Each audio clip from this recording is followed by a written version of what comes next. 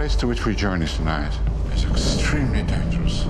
You must obey every command I give you without question. Yes, sir. But it cannot stay in the Shire. No, it can't. What must I do? Doesn't get eaten by the eels at this time. What? I'm explaining to you because you look nervous. So I want you to stay right here and wait for me. 11! But that's not what I'm gonna do. We should call him Zatara. Sounds fearsome. It means driftwood. See all those words printed in a line, one after the other? Put them all together, and you have a story. I had a conversation recently with my brother-in-law, and he has a PhD in philosophy, and we were talking about stories and books. And he was saying how before the Industrial Revolution, there really wasn't a fantasy genre in fiction because the world was a magical, mystical place. Before science took over and before we started to really understand all facets of this globe that we live on, before all of that, people just assumed and believed that the world was a fantastical, mystical place. It was only after the Industrial Revolution that we needed a genre defined by a world that was still steeped in magic and in unexplained events that occur in the world. I, for one, still believe that the world is a magical place, and it just has taken a different form. One of the things that the horror genre has done, it has kept this world being a place that where unexplained things can still occur. And while we might call them magical or mystical, horror takes it from a different angle, more like things from the unseen side can occur. I can tell you I have met countless people that have had strange, eerie, unexplained occurrences happen in their life, and they will tell you unequivocally, like, these things actually happened. First-person perspectives of people that believe that something absolutely unexplainable by science or by any of the laws of the world that we understand today, of the natural world, these things remain unexplained.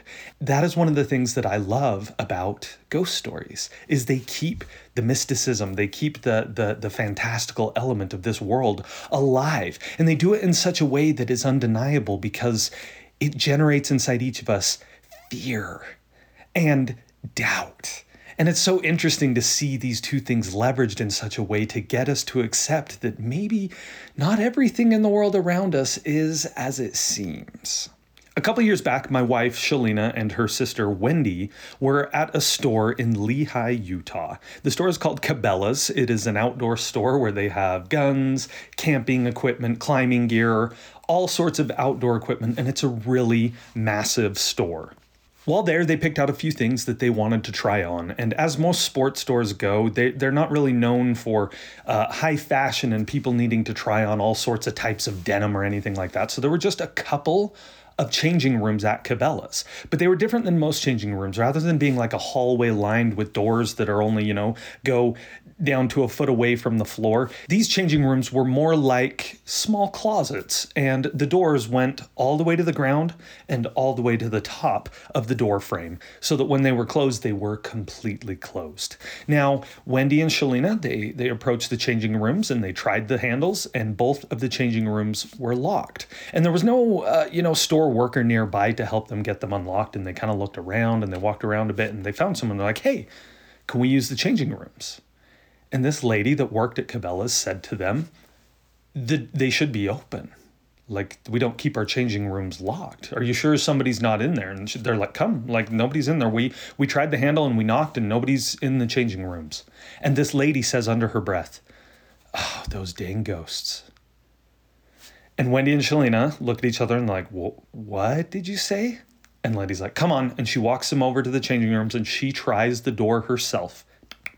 It won't open. It's locked. She tries both of the changing rooms right by each other.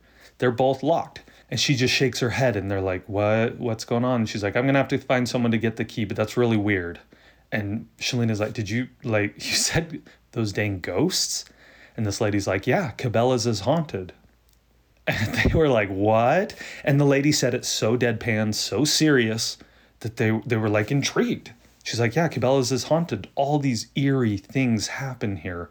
She's like, when we're here working late at night after the store is closing, you know, restocking shelves and doing things like that, or when some of our managers are up in their office, they hear the little pitter-patter of footsteps running around the store. And of course, they try and always brush it off and say, oh, maybe someone's still in the store, and they look around and they check on the security cameras, and sure enough, the store appears to be totally empty. And then a manager, you know, be sitting there, get back to work, and suddenly they hear the pitter-patter of footsteps. And not just any footsteps. They sound like children's footsteps.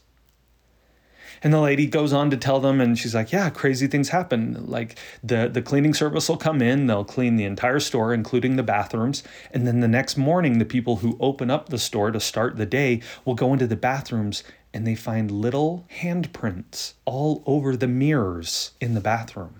And the cleaning crew from the night before, they have asked them, they have taken pictures, and they swear up and down that they were not there the night before, and that they cleaned the entire bathroom and it was spick and span before they left. And sure enough, the next morning, there's these little handprints. Some of the workers claim to have heard laughing, like young children laughing in the store late at night. And so the lady said, yeah, like when these doors get locked, it's the ghosts.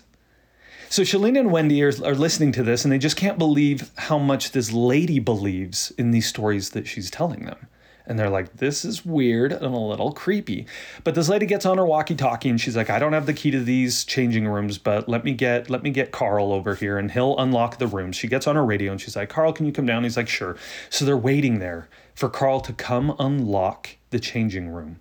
And Shalina is waiting around there to change, and she gets the idea. She's like, why don't I just try the door one more time?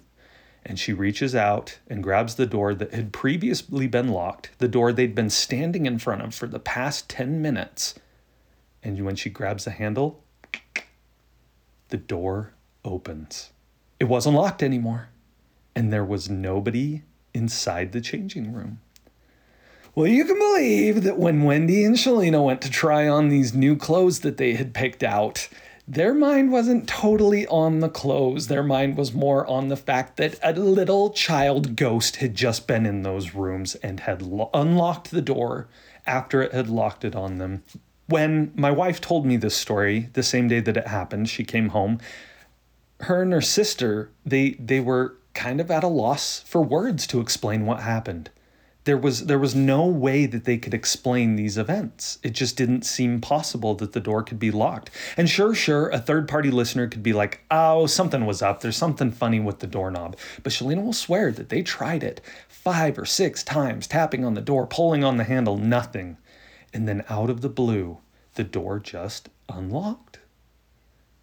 Ghost stories.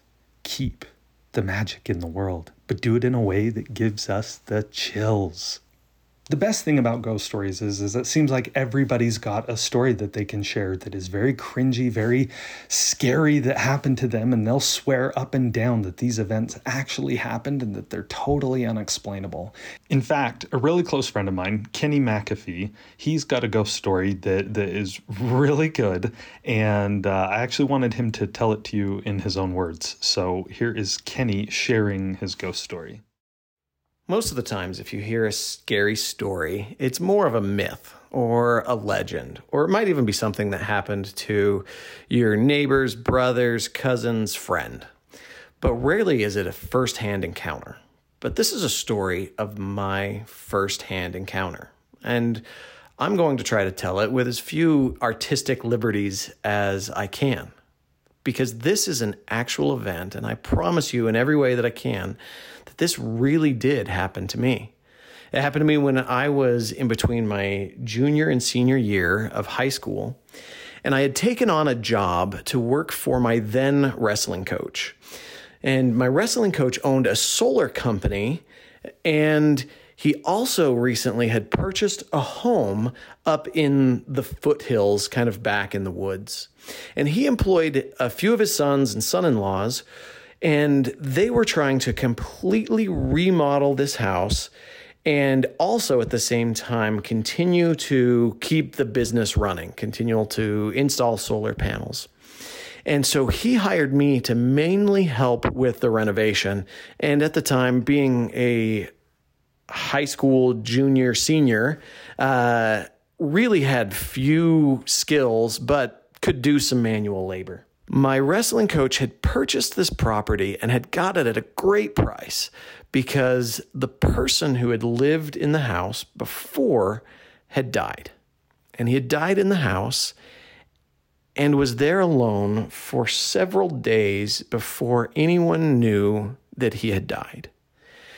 And in the hot California sun, had started to decompose. He started to decompose right on the living room floor.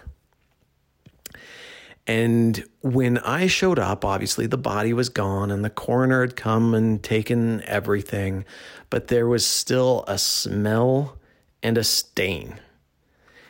And we ripped out the carpet in the living room, but on the cement underneath the carpet was still a very visible stain that had seeped into the porous concrete and was extremely visible.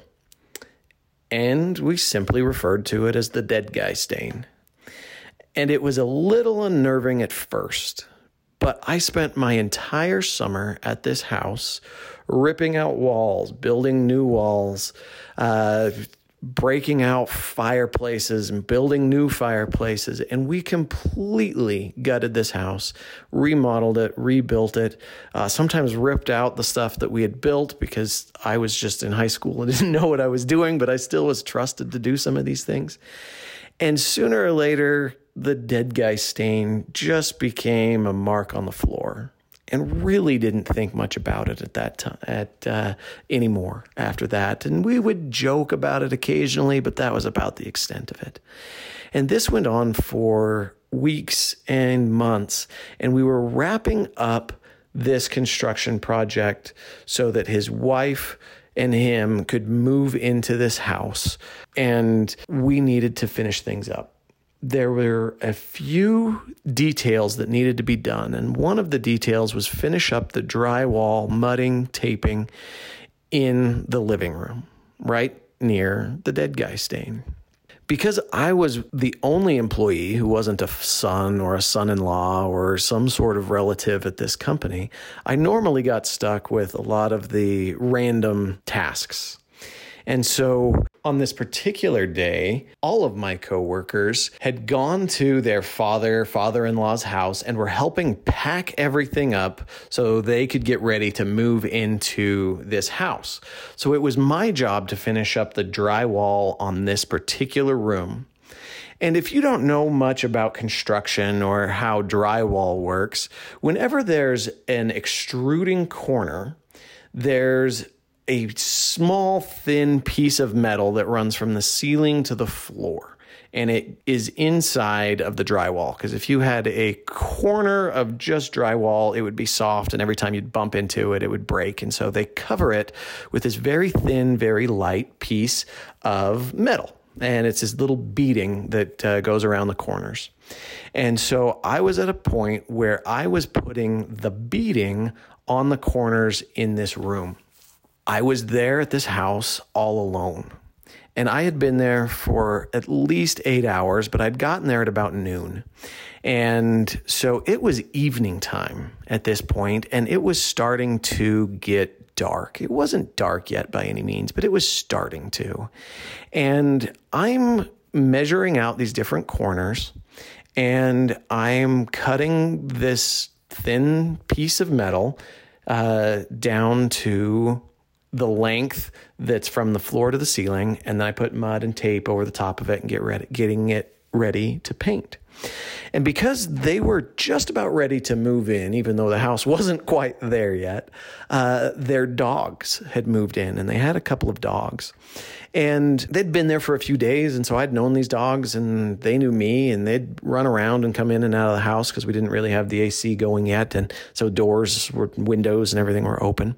And mainly they would just kind of run in and out. There was a lab and a pug and one other mutt. And in the middle of me cutting and measuring these pieces of metal and putting what's called mud on them onto the wall, the dogs started to act funny, and they quit coming into the room where I was, and they were barking, and I couldn't figure out what they were doing or what they were barking at or why they wouldn't come near me, but they stopped. And they would stay in the kitchen and would not come into the living room, or they would go outside. And I figured, well, forget it. I just need to get this done, and so I can get out of here. I've been here alone all day, and it's getting dark, and I'm hungry, and I'm a teenager, and I probably had other things to do. I had set up 2 sawhorses with these big sheets of leftover drywall on them as a makeshift table to do my work, my cutting and prepping. So I'm cutting this, it's probably an 8-foot sheet of very thin metal with a tape measure. And I had to measure it out just perfectly so it would fit just right and look just right. So these were very precise cuts, and it was one of these scenarios where you measure twice, cut once, and get it right. And so I was very focused on what I was doing, despite these dogs that were barking at me and not coming near me.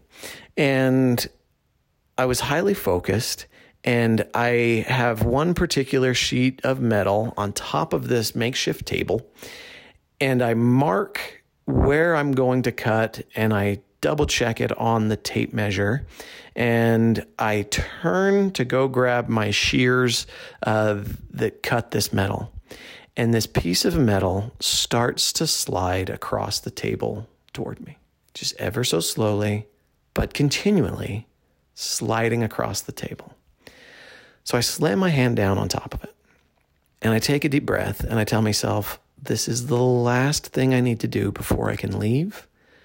That's probably just the wind blowing it across the table. Then also in my head, I thought, you idiot, you're inside of a house. There is no wind. I said, nope.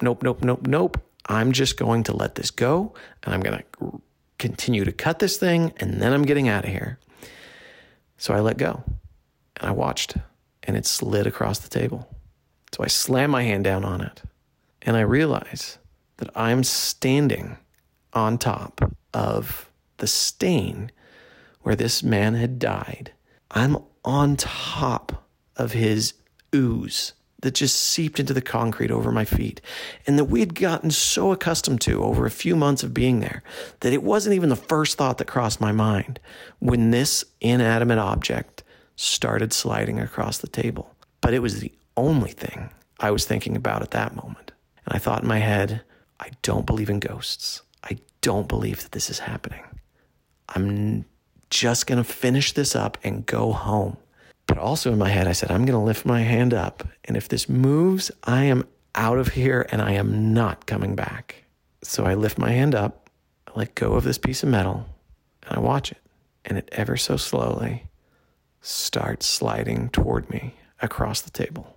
And I am about to turn and run and never come back. But then I realize that my self-retracting tape measure was hooked to the top of this piece of metal where I'd been measuring meticulously to make sure I cut it just right. And a self-retracting tape measure wants to pull the end right back in, and was pulling this metal along with it. So I unhooked it. I sat and watched that piece of metal. It didn't move at all. Then I hooked it back up and watched it slowly slide across the table toward me. Then I unhooked it and, just for good measure, watched it again, and it didn't move. So I finished up what I was doing and then decided to go home. But to this day, I'm still not sure why or for what reason those dogs were barking or why they wouldn't come into the living room. I know the ending of that story is actually very comforting because it reminds us that often the creepy things that happen in our life are actually very explainable. But what it does indicate is that once we are afraid, how quickly our rational minds go out the window and we start to embrace every irrational thought possible. And as storytellers or lovers of story and readers of books and watchers of movies, we can take note of how this is working in narratives, and it makes it that much more interesting to watch, is how quickly we abandon rational thought when engaging with these seemingly unexplainable events. I have to be totally honest at this point. I am a complete scaredy cat when it comes to these kinds of stories. I am very easily made afraid. I'm very easy to get that chill to run down my spine.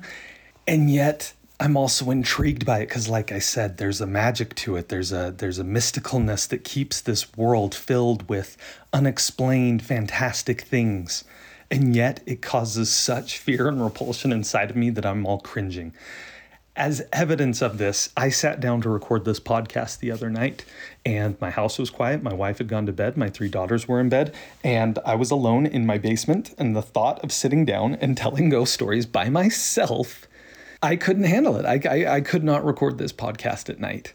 So here I am sitting in my office in the middle of the day telling these ghost stories because I am easily terrified, and yet there's something about it that really draws me to it. I love a good thrill and a good scare.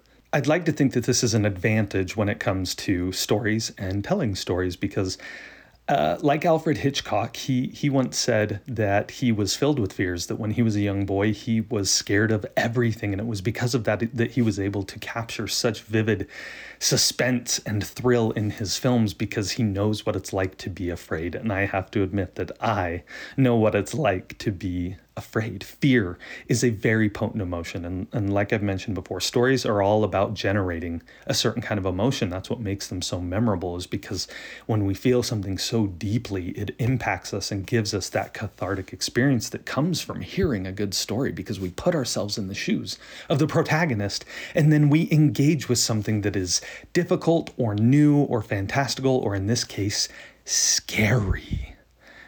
And through that, we have a cathartic experience when done right. Fear is an incredibly powerful tool in the storyteller's toolbox. Even if you aren't writing ghost stories, which will be the bulk of the focus of what we're talking about today, even if you're not writing ghost stories, the ability to generate fear is a powerful tool and one that is a lot of fun because, like I said, I know so many people. You bring up ghost stories or scary stories and it seems like just about everybody has something unexplained that happened to them that they are willing to share and that they will swear up and down has no explanation in the natural laws of the world around us. As I've thought a lot about scary stories and ghost stories and the way that they work and the ins and outs of them and what makes them interesting and why we enjoy them, I've come to realize there are 3 main components for me that make a huge difference in the ability to generate this kind of this kind of fear in a story. And you'll notice that many of the great stories that just stick with us, that are timeless, that are in this horror or thriller genre or this ghost story genre, they lean very heavily on these 3 principles. The first of those is death.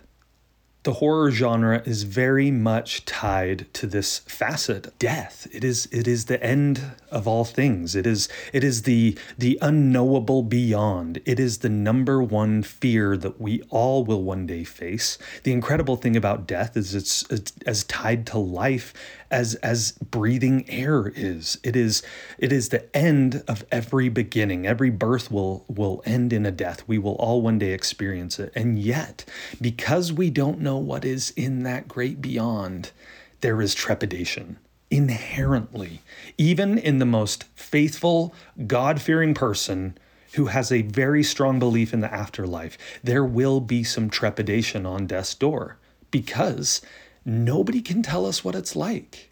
Those that have gone on, they can't come back and tell us what happened.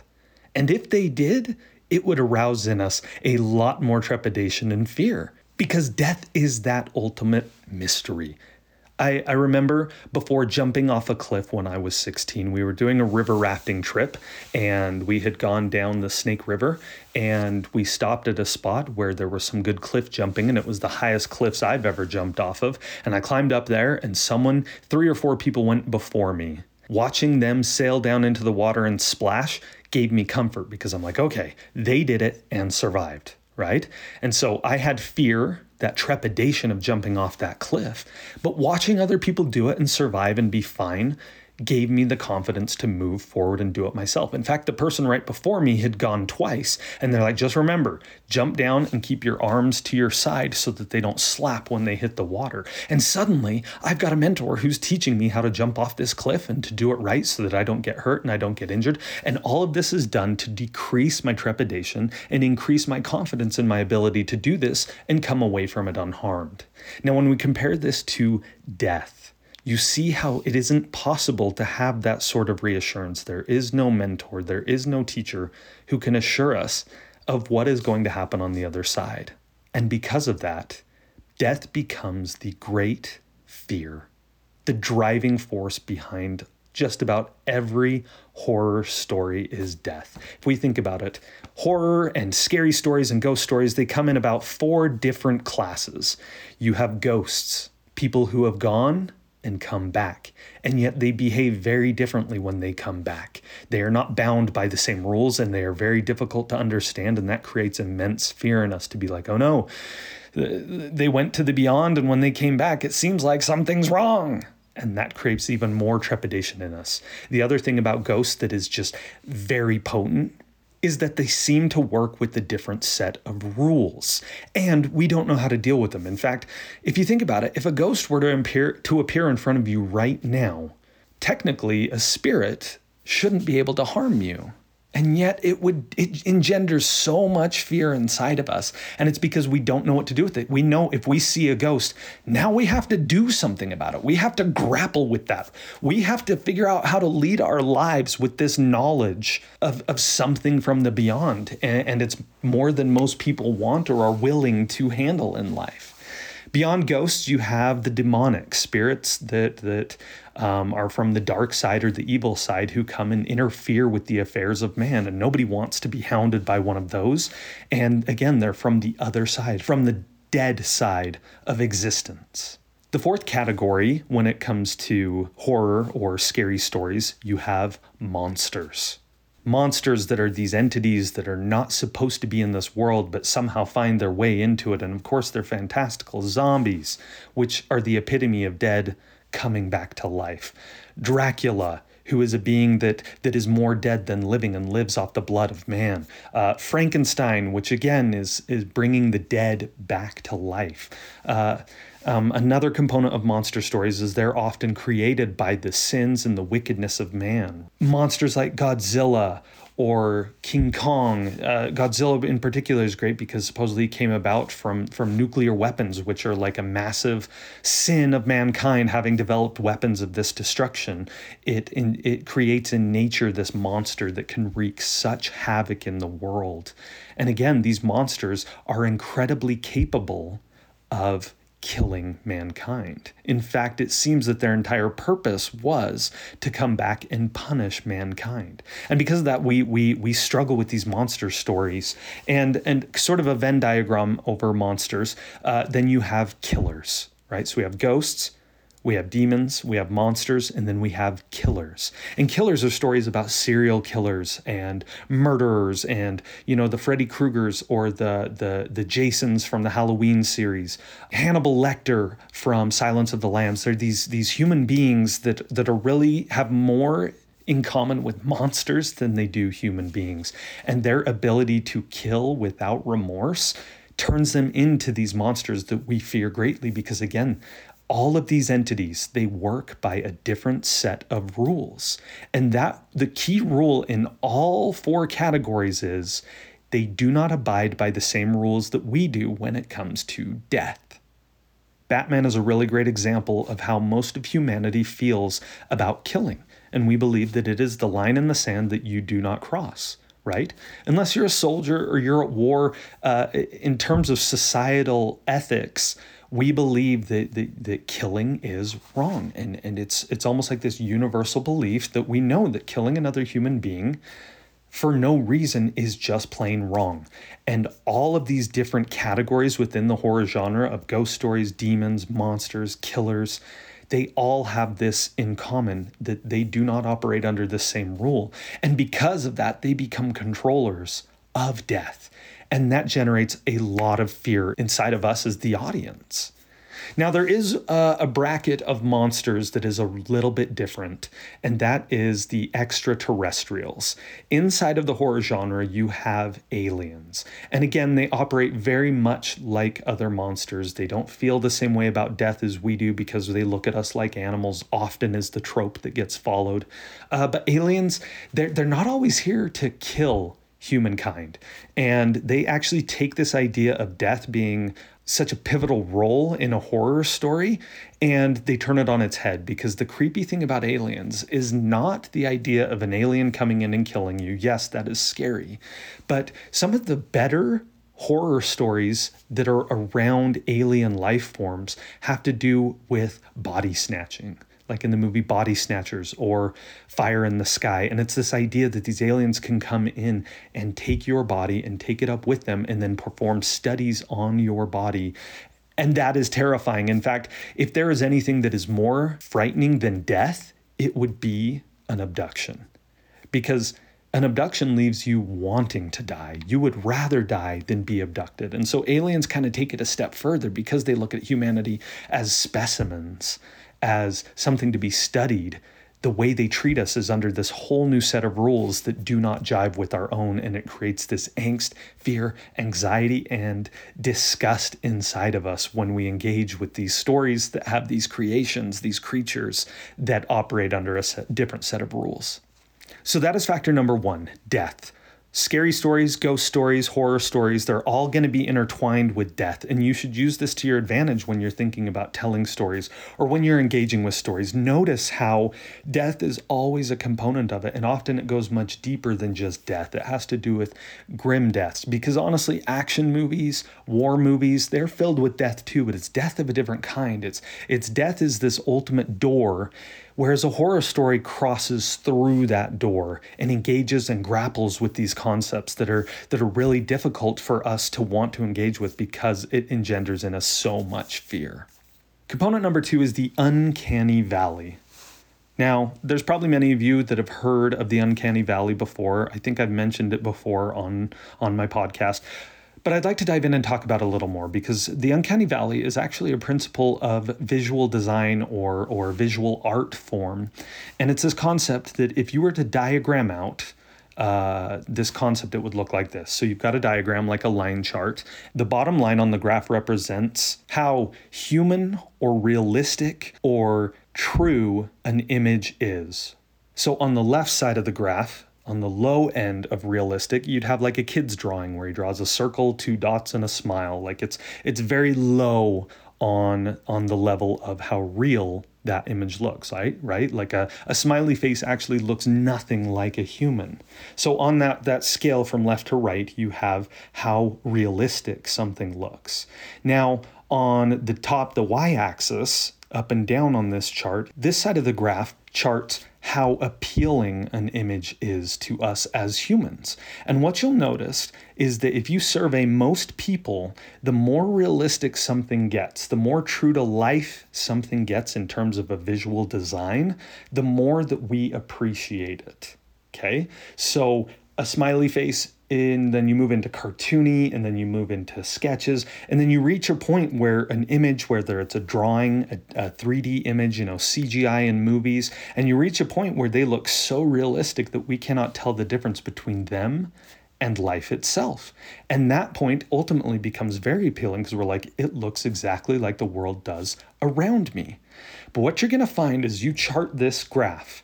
There is a point on the graph where instead of moving up, it drops and creates this valley that we call the uncanny valley. And what that is there reaches a point where something looks so close to lifelike, so close to humanoid, but it's a little off, that instead of becoming appealing, it creates revulsion. And the graph drops and creates this literal valley where if you were trying to make art or some other visual creation and you want it to be appealing to people, to humans, you don't want to be in that uncanny valley. The best example of this is the movie The Polar Express, because the CGI was coming along so well to where they could capture the imagery of what human beings look like. And then they did motion capture that made these CGI images move like human beings in their bodies bodies and everything was so close to real, but it was just a little off from real. The images and the people and the characters in Polar Express, there is a cringiness to them. They fall dead in the uncanny valley where you're like, there's something off about them. And it's almost disturbing, and it creates disgust and revulsion, right? So if you think on the left side of the uncanny valley, as you go up this hoop, you're going to have things like Pixar, where they stuck in the very beginning, Pixar stuck with toys and bugs, and they wanted these hard surface shapes because CGI was really good at rendering these perfectly smooth surfaces that are all one piece like a toy. And if you notice, if you go and rewatch Toy Story, they're very careful about showing Andy and his sister and his mom, because even the characters in Toy Story, the actual human beings, even Sid, they kind of had to choose to, instead of try and make them look realistic, they kind of went a little more cartoony so that they didn't fall in that uncanny valley. And even with Andy and Sid, they fall in the uncanny valley a little bit. There's something a little off about the humans because their skin just seems plasticky and they seem less lifelike, and we don't like it. It doesn't appeal to us. And then on the right-hand side of the uncanny valley, you're going to have CGI in movies that you don't even know is CGI. Things like in the recent Star Wars, where they take actors who have passed away and recreate them in CGI, and they talk and they move and they look like a real person. And it's totally fine, and it appeals to us still because we just assume that it's a human being in front of the camera, and we're so used to seeing life in that display that it's absolutely acceptable to have images like that, and we accept them as viewers, as readers.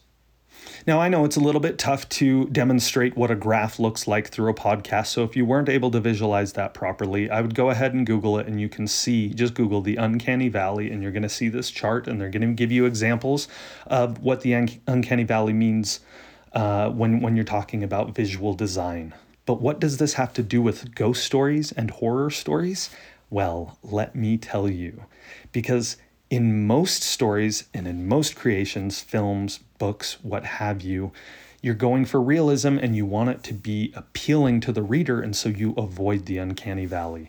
But I have noticed that expert storytellers will leverage the uncanny valley in order to create disgust and revulsion in the viewer. And since you are going for fear and dread in your reader or in your viewer, this uncanny valley pops up over and over again. You're trying to make things that are absolutely disgusting. And the way you do that isn't by taking something that is so unhuman and foreign that it becomes disgusting. In fact, a lot of times that doesn't work. When a creation or a creature in a movie seems so non-human, we have an easier time accepting it than if you take a human and tweak it just a little bit so that it's just a little off. Let's go through some examples of how this works. The key example that comes to my mind is Frankenstein, right? He is the ultimate grotesque monster/human. You take a human who has been dead, stitch him together with the parts of many different corpses,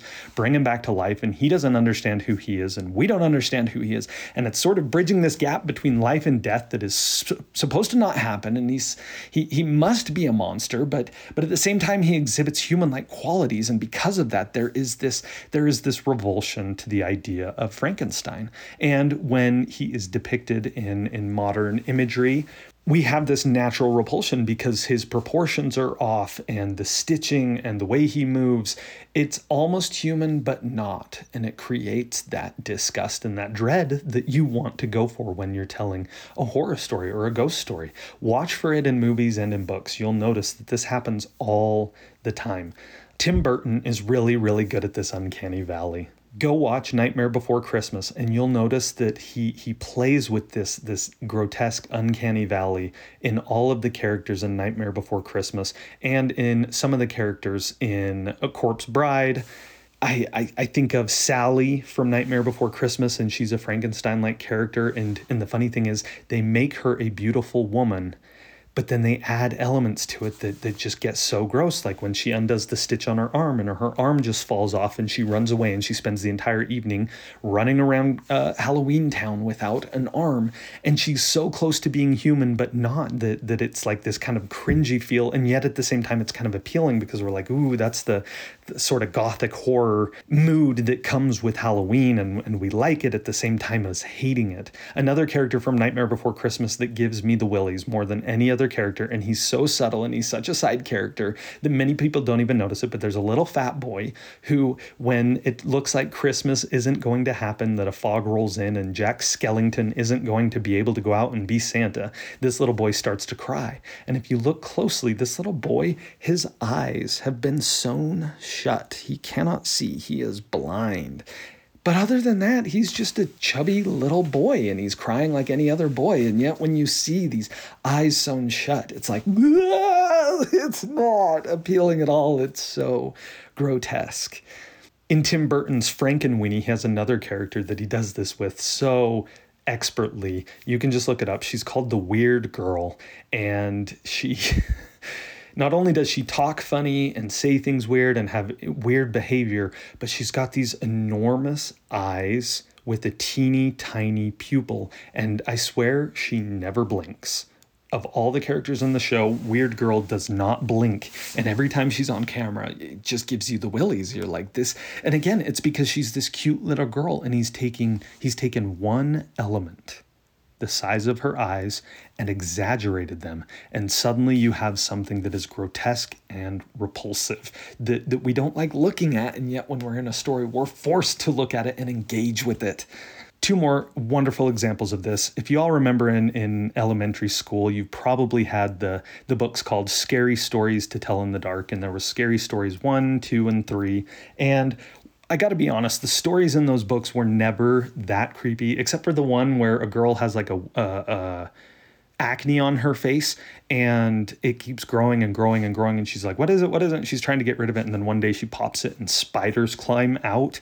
That is a totally disgusting, cringeworthy story. But most of the stories and Scary Stories to Tell in the Dark, the stories themselves were not that great. Some of them were, they're just okay. What made those books so iconic and so memorable for most of us is the illustrations.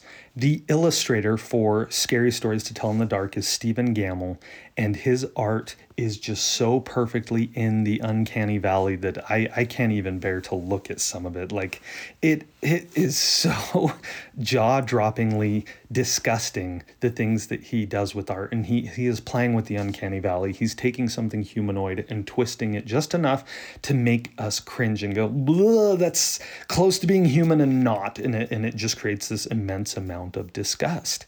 And those books were so iconic because of Stephen Gammell's artwork. In fact, in 2011, HarperCollins released a new edition of Scary Stories to Tell in the Dark, and they got a new illustrator, and the new editions are much more tame. My daughter came home with one of these Scary Stories to Tell in the Dark books from school this past year, and I was like, ooh, those are fun. Let me show you the illustrations. Let's look. And I open it, and I was like, what is this? This is so kid-friendly now. The ones that I had growing up would give you nightmares. So my daughter, hearing this, was intrigued, and she was like, what's this all about? So she went back to school and she dug through the library to find one of the older pre-2011 editions of these books.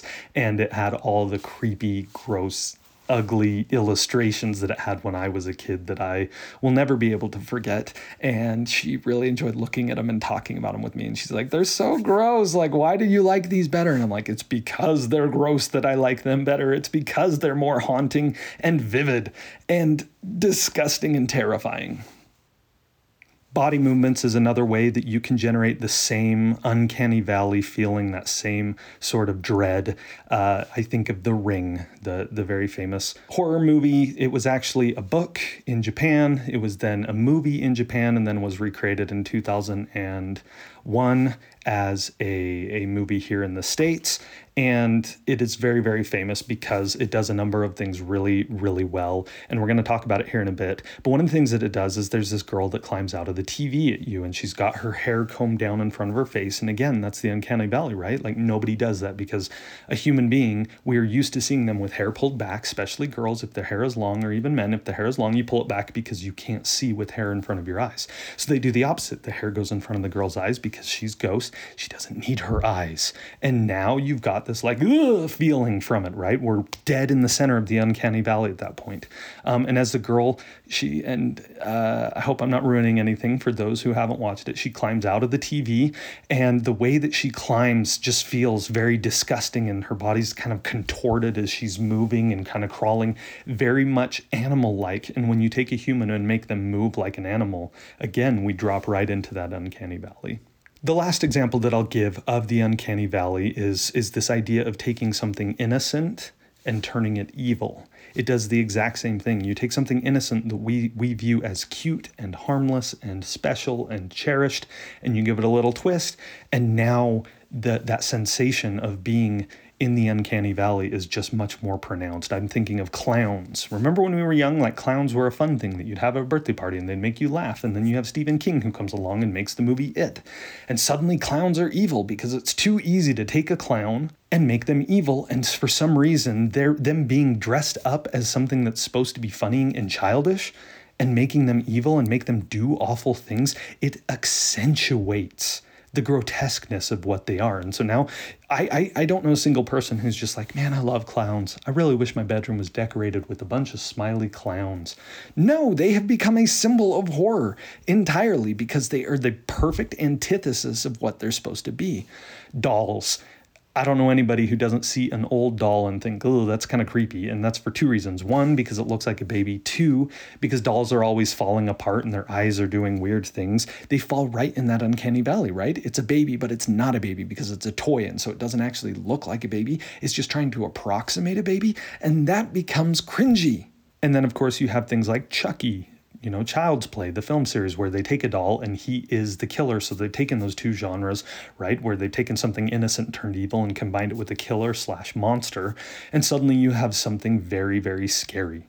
Children is another thing that is often very creepy. Often ghost stories are going to be told around kids because we know kids are innocent and we know kids shouldn't die.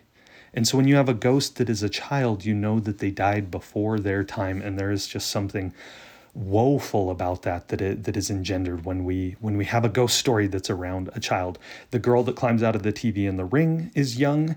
The little boy who goes red rum in The Shining, he's a young kid. And again, when you see this innocent thing engaging with something so dark and ugly, there's a mismatch. There's a dissonance emotionally with that experience, and it creates this fear inside of us.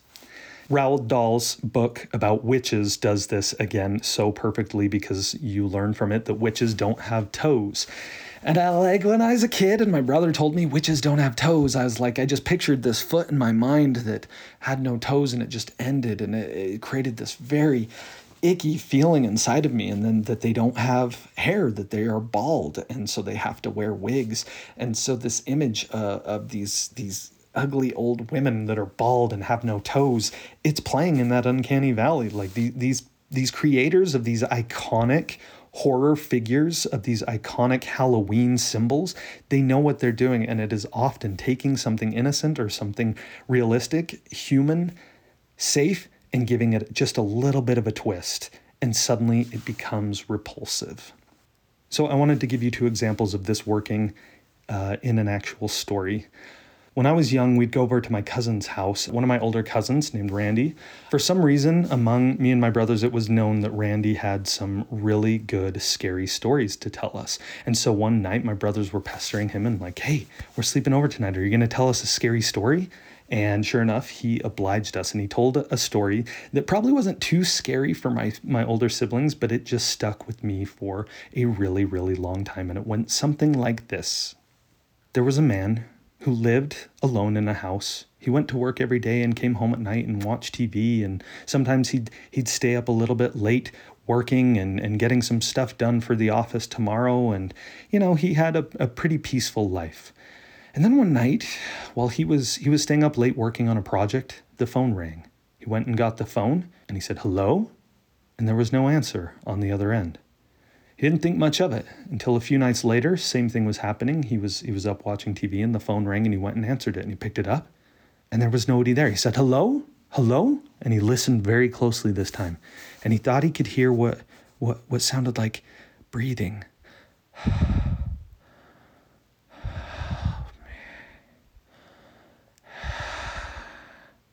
He's like, who is this? Who are you? What? Is this a prank call? Nothing. So he hung up again. Well, the very next night, the call came again. He's like, hello? I'm going to figure out who this is. Who is this? And he listens very close. And this voice on the other end goes, help me. Help me. And he's totally just like, what is going on? So he slams the phone down. He's like, oh, what in the world? And it's just bugging him. And then the phone rings again in the next 5 minutes. And he picks it up and same thing, a voice going, help me, help me. And he slams the phone down. And he's like, am I being prank called? What is this? And, he's getting a little bit nervous now. He's like, this is really weird. The next time the phone rings, he picks it up, same thing. He slams it again. This time he picks up the phone and dials *69. And of course, the operator gives him the number back. And he asks the operator, okay, where is that number? And she gives him the address of the number. And lo and behold, it's just a few streets over from where his house is at. So the man gets up his courage and he's like, I've got to put an end to this. It's probably just kids playing. And he's like, I'm going to go figure this out. So he marches down the street, goes a couple blocks over, and he goes to this house. And there's a for sale sign in front of the house. And the house seems totally vacant. Nobody is there. He goes up and he knocks on the door. He rings the doorbell. He's listening. He's like, oh, this is so weird. Why would I be getting a call from this? He's like, there must be a mistake. And he's about to walk away. And then he's like, no, like if I go home, they're just going to keep calling. He's like, I've got to figure this out. So he tries the doorknob and the door opens and he steps inside and the house is dusty and dark. And he sees a set of stairs going up. He goes and walks around and looks around and he notices that there is a spot on the wall where the phone is supposed to be, one of those hooks where these old dial phones used to sit. And he sees that there's no phone there, but the wire, the phone line from the wall is running down onto the floor and towards an old little chest. And it's inside the chest. And the chest is way too small to fit a person. And this is just getting super weird. And the man wants to run away, but he's like, no, like I've got to figure this out because it's getting like I'm too curious at this point. I can't go home not knowing. So he goes over to the chest and he lifts the lid, and inside he sees that sure enough, the phone is set inside the chest. And next to the phone is sitting this old, wrinkled, disheveled, half-naked, green man. His eyes are heavy and he's trembling, and he reaches out a hand towards the man that's looking in this chest, and he's like horrified. He's like, what am I looking at? And the little green man looks up at him and he hears the voice, and it's the exact same voice that was on the phone. And he goes, help me.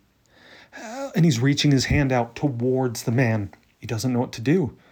And the man's looking like he's asking for help to get out of this box that he's been trapped in, or I don't know. The guy doesn't know what's going on. And he makes the mistake of reaching out, and their fingers touch.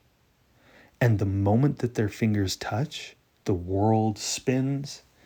The man falls down and he's feeling very sick, and he's like, what is going on? And he feels all achy inside, and suddenly he feels the ground. He's like, it's this rough, strong smell of wood. And he looks around, and he seems to be suddenly inside of a room with stark wooden walls. And he looks up, and there's a giant man looking down on him. And he looks at his hands, and his hands are old, sickly, and green, and it dawns on him.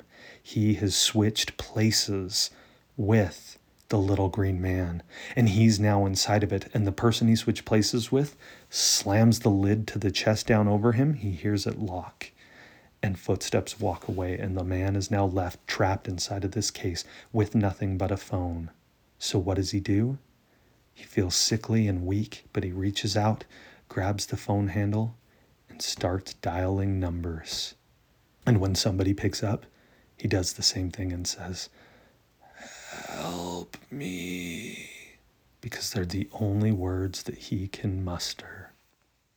That story gave me the chills growing up, for a number of reasons, and we're going to get into some of them here in a second, but I wanted to focus on the little green man himself.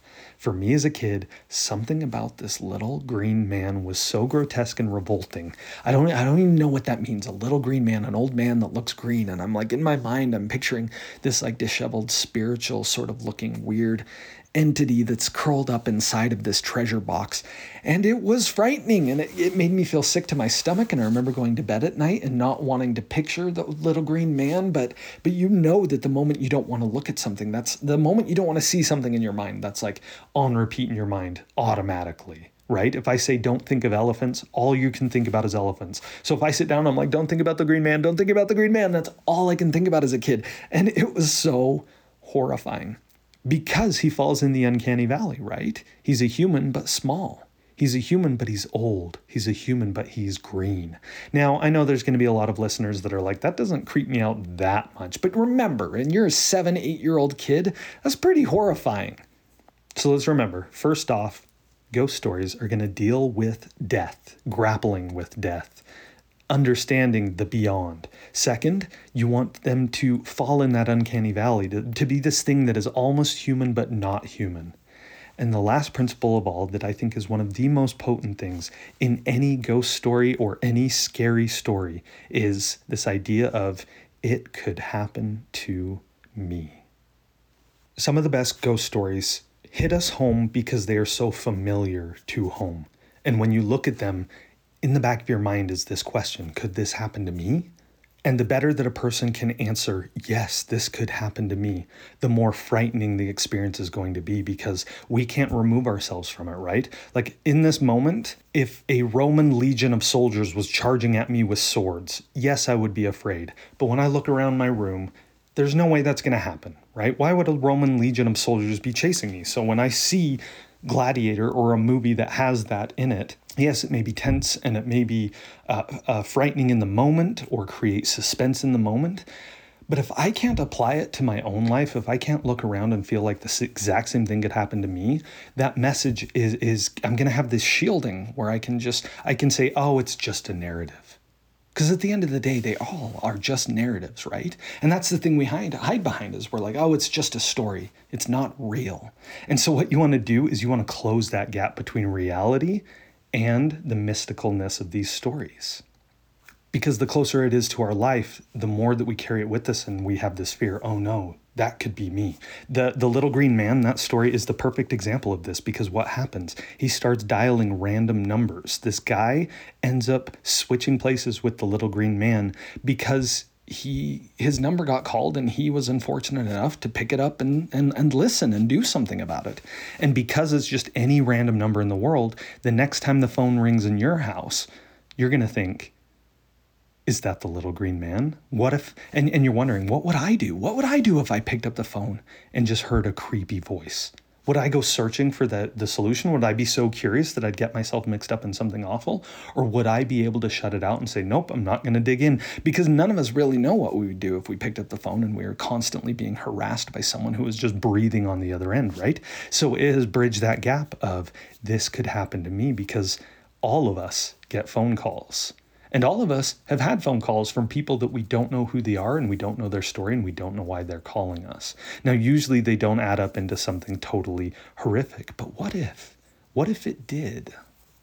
And that what if, that question of what if it happened to me is very, very powerful. Another great example of this is in the real world. You go to a hotel and you'll notice that hotels do not have a 13th floor, because there are enough superstitious people that will refuse to sleep on the 13th floor that most hotels don't even. You look at the elevator, it goes 9, 10, 11, 12, 14, 15, 16, 17, 18, 19, 20, because people are so superstitious around this number 13, because hotels are the perfect setting for it could happen to me. Right? Because all you got to do is check in and be randomly selected to be in the wrong hotel room where something very dark and devious happened, because hotels are home to many, many people who have passed through there. And if something dark and grisly happened inside of a hotel room and then you stay in it afterward, doesn't that mood, isn't that darkness still residing inside that room?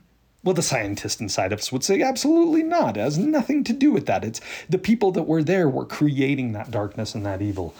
But what if you were put in the wrong room? What if you had to stay in a hotel room that was haunted by no choice of your own. It just happened by luck.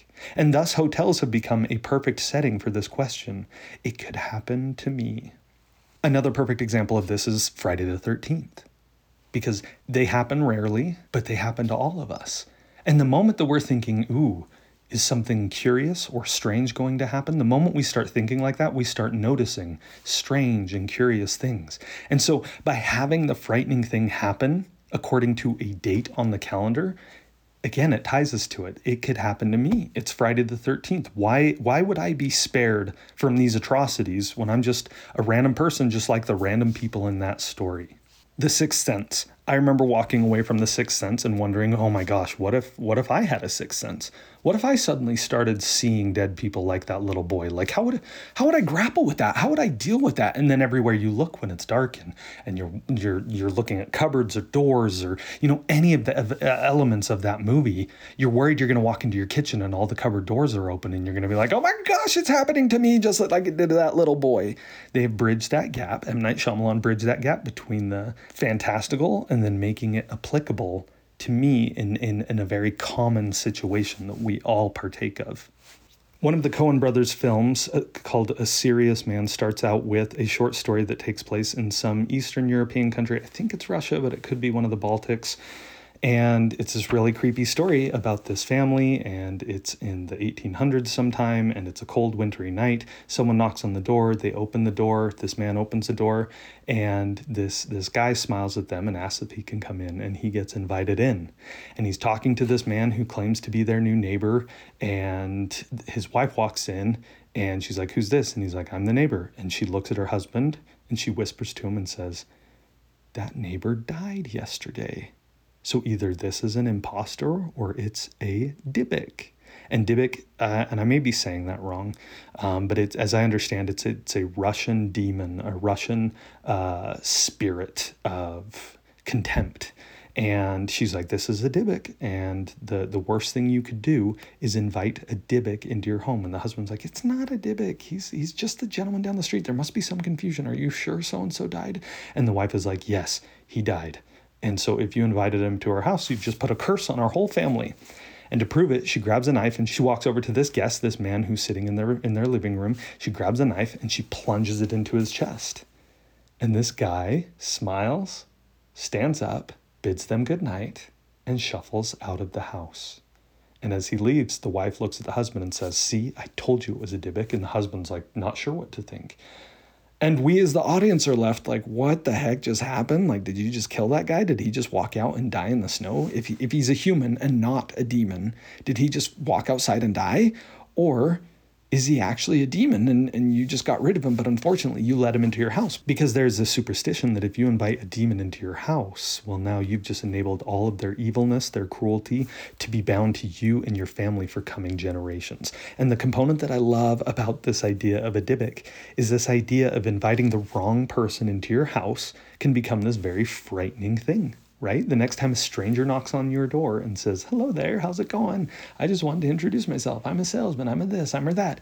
And if you invite them into your house and you've just invited the wrong person into your house, because everyone knows a demon cannot enter your house unless invited. A ghost cannot enter your house unless invited, right? These rules that we set up are built to make us think, oh no, this could happen to me. What if by mistake I invited a Dybbuk into my house? And that creates an immense amount of dread and fear in us. The more that we can relate to what is happening in these ghost stories, the better they are going to be driven home and affect the reader or the audience.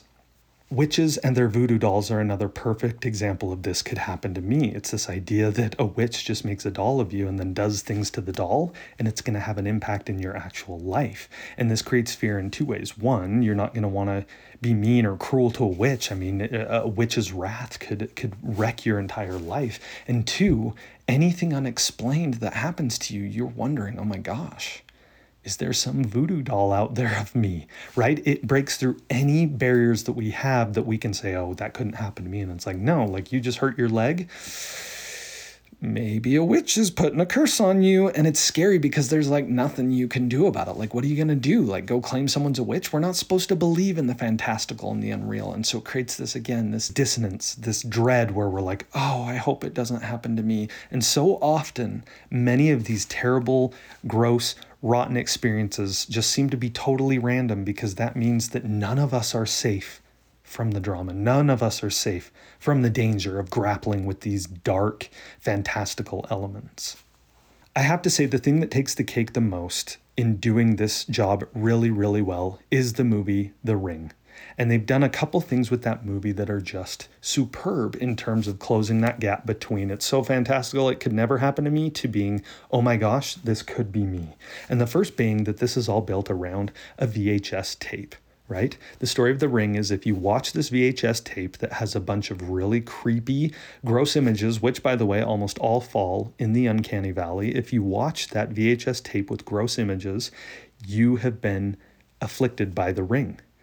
And if you don't do something about it, you will die in 7 days. And the way that you know you're going to die is because the phone is going to ring and you're going to pick it up and you're going to hear nothing but breathing. Or in the American version, you hear nothing but breathing, and then they say 7 days and then hang up the phone. The reason that these things are so frightening is because the movie starts out by showing you the footage that is on the VHS tape. So you've been afflicted by it. Just by virtue of engaging with this story, you have crossed that line where it's suddenly like, oh my gosh, this could happen to me. Now, let me ask you something. How many times have you been at home and you were watching a show and the phone rang? Of course, this is going to happen to everybody, especially any of us who grew up in the 90s and had actual phones that sat on the wall and would ring at all kinds of hours. It tied it so close to a reality that we're familiar with that there's no escaping it. There's no avoiding it. If you watch that movie and then the phone rings in the middle of the movie, you are going to lose your crap. You're going to be like, oh my gosh. In fact, I had friends who planned this. I had friends who took girls out on a date. Like, we're going to go to so-and-so's house and watch a scary movie. And they go there and they watch The Ring. And about partway through the movie that they know has these elements in it. And these girls that they're with understand what's happening. They're like, oh my gosh, we've just watched the tape too. And this is all happening on screen. And then if there's a phone call, and then they have a friend who knows at this exact time I'm going to dial your house phone. And so in the middle of watching the movie, the phone rings and everybody screams. And it's the most frightening thing because you're thinking, oh my gosh, it's happening to me. So if you can bridge this gap and make it feel like it's happening to the people that are engaging with your story, you've won 90% of the battle. Because the moment we think it's happening to us, the fear stops being fear for the character in the story, and it extends and becomes fear for me as well. In closing, I'd like to share another one of the stories that was told around my neighborhood growing up that is very close to home and does a number of these super creepy things that I've been sharing. His name was Tracy. He was one of the cool kids in the neighborhood. He was a few years older than my oldest brother, and so to me, he was just like one of those hip high school teenagers that just was so cool and had everything going in his life. He loved music, and he was kind of a tough guy, had an attitude, and, resembled Raphael from the Ninja Turtles in terms of personality, and you just look at him and you're like, dang, he is cool. And when he was a senior, he bought a Mustang. And I remember watching him tear into our neighborhood. We lived in the couple of streets on the edge of town. We were surrounded by fields, but there were about 10 houses all put together. And he'd come tearing down that road, and us kids would watch him in this teal Mustang pull into his houses, this muscle car. And he's just blaring metal music, Metallica, Megadeth, that type of thing, Primus. He's playing this music that was just raunchy, and we knew that was far out there, heavy metal, not supposed to listen to that, but Tracy didn't care. He was just cool. And this Mustang was just the idol of the neighborhood. I remember going out one afternoon after school at the beginning of the school year, and I was riding my bike down the street, and I look over and I noticed that Tracy's Mustang, he's had it a few months now, and Tracy's Mustang is parked on the grass in their yard, kind of facing the road, and there is a for sale sign in the window. And I'm like, no way. Tracy is selling his car? Why is he doing that? What's going on? And I remember riding home and asking my brother, and I'm like, what's going on? Did you notice that Tracy's Mustang is for sale? Something happened? Did he get in trouble? And Clayton's like, no, you got to hear this. The freakiest thing ever. And my heart about dropped into my stomach because, like I said, I'm a wimp and I'm not the best at handling these scary stories. But of course, when someone mentions it like that, your curiosity gets the best of you. And you got to know what happened. And so I sit down, my brother launches into the story and he says, you know how Tracy listens to that heavy metal music? It's not good, man. He'd drive around in that Mustang and he'd go out with friends and, they're doing crazy stuff, probably smoking and probably even doing some drugs, smoking weed. Who knows what they were doing? Anyway, because of all this stuff, Tracy invited some evil things into his life. And I guess the other night, after hanging out and being out late with friends, Tracy was driving home. And when he looked up in his rearview mirror, he thought he saw something. And his heart jumped. And he turned around and looked in the back seat of the car. There's nobody there. And he's like, what? So he keeps driving. He glances up in the mirror again. And sure enough, he sees what he swears look like eyes glinting in the back seat. And again, he jerks around and looks in the back seat and there's nothing there. And he's like, what's going on? So he keeps driving. And at this point, he's getting really nervous and he's pressing on the gas a lot. And he's like, I gotta get home. This is like really, really weird. And he's getting kind of freaked out. And then he looks up in the mirror again. And this time he sees it. He passes a lamp post. And for just an instant, it lights up the back of the car. He can see through the rear view mirror that it lights up for just a second. And he sees him, a dark figure with a smooth face, bright eyes, jet black hair slicked back. This guy was handsome, smiling, and he's just looking at Tracy in the rearview mirror. Tracy about loses it. He reaches up, tilts the mirror down so that he can't look back there anymore. He doesn't have the courage to look behind him. He steps on the gas and he races home just as fast as he can. He gets home, jumps out of the car, goes running into the house bawling. His parents are like, what is going on? They go out and look in the car. There's nobody in it. But what they can't deny is that their oldest son, Tracy, is so freaked out of his mind that he is in tears. And he just keeps saying he saw someone. Someone's in the back of the seat. The Mustang is haunted. What is going on? Like, he can't do it. Can't do it. And his parents try to calm him down. They say, hey, man, like, go to bed, get rest. Like, we'll figure this out in the morning. And they're expecting the next morning that Tracy will be over it and be like, I don't know. I was seeing something weird. But instead, Tracy is so afraid that he's like, I've got to get rid of it. I've got to get rid of the car. And he puts it up for sale right then and there. And that's how we all knew Tracy was a tough kid. He wasn't no wimp. If he had just saw something, a trick of his eyes, he wouldn't have been afraid. He must have really seen something to be willing to give up his Mustang. Well, as the rumor mill goes and all the kids in the neighborhood are learning about this and some kids are talking to their parents and this is sort of the hot goss of the neighborhood at the time. And some people started to speculate. They're like, it was probably a ghost that Tracy saw, but some were like, no, it wasn't just a ghost, man. That music that Tracy listens to in that car, that is like heavy stuff. That is like Satan worshiper stuff. Like KISS stands for Knights in Satan's Service, doesn't it? And AC/DC is Antichrist Devil Child, right? Tracy invited the occult into his car by listening to that music. And that's when somebody suggested the most horrifying thing of all. They said it wasn't a ghost in the back of Tracy's car. That was Lucifer himself. Satan was following Tracy home. So this became a big warning to all of us to be careful with the kind of music that we listen to. That really happened to me. I mean, I don't know what actually happened to Tracy in his car. I do know the facts of the matter are that when I was a kid, there was this rumor that Tracy was followed home by a ghost in the back of his car and that shortly thereafter he sold his Mustang. Those are all facts. Now, what exactly Tracy saw, he's the only one that can really tell us today, but I know that something weird happened in our sleepy town in Idaho, and the rumors went flying.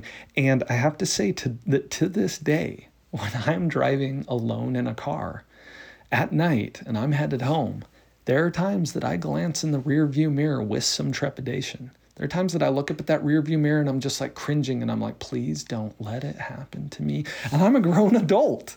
And that's the key to these stories, because next time you're in your car, you're going to laugh this off and be like, what a silly story Carson is telling. But I'm telling you, it happened. And it could happen to you. You could be driving down the road one night and you look up into that rearview mirror, and what's the worst thing that you could see while driving alone? Someone in your backseat of your car. What would you do? How quickly can you get home and get out of that car? How do you know it won't happen to you?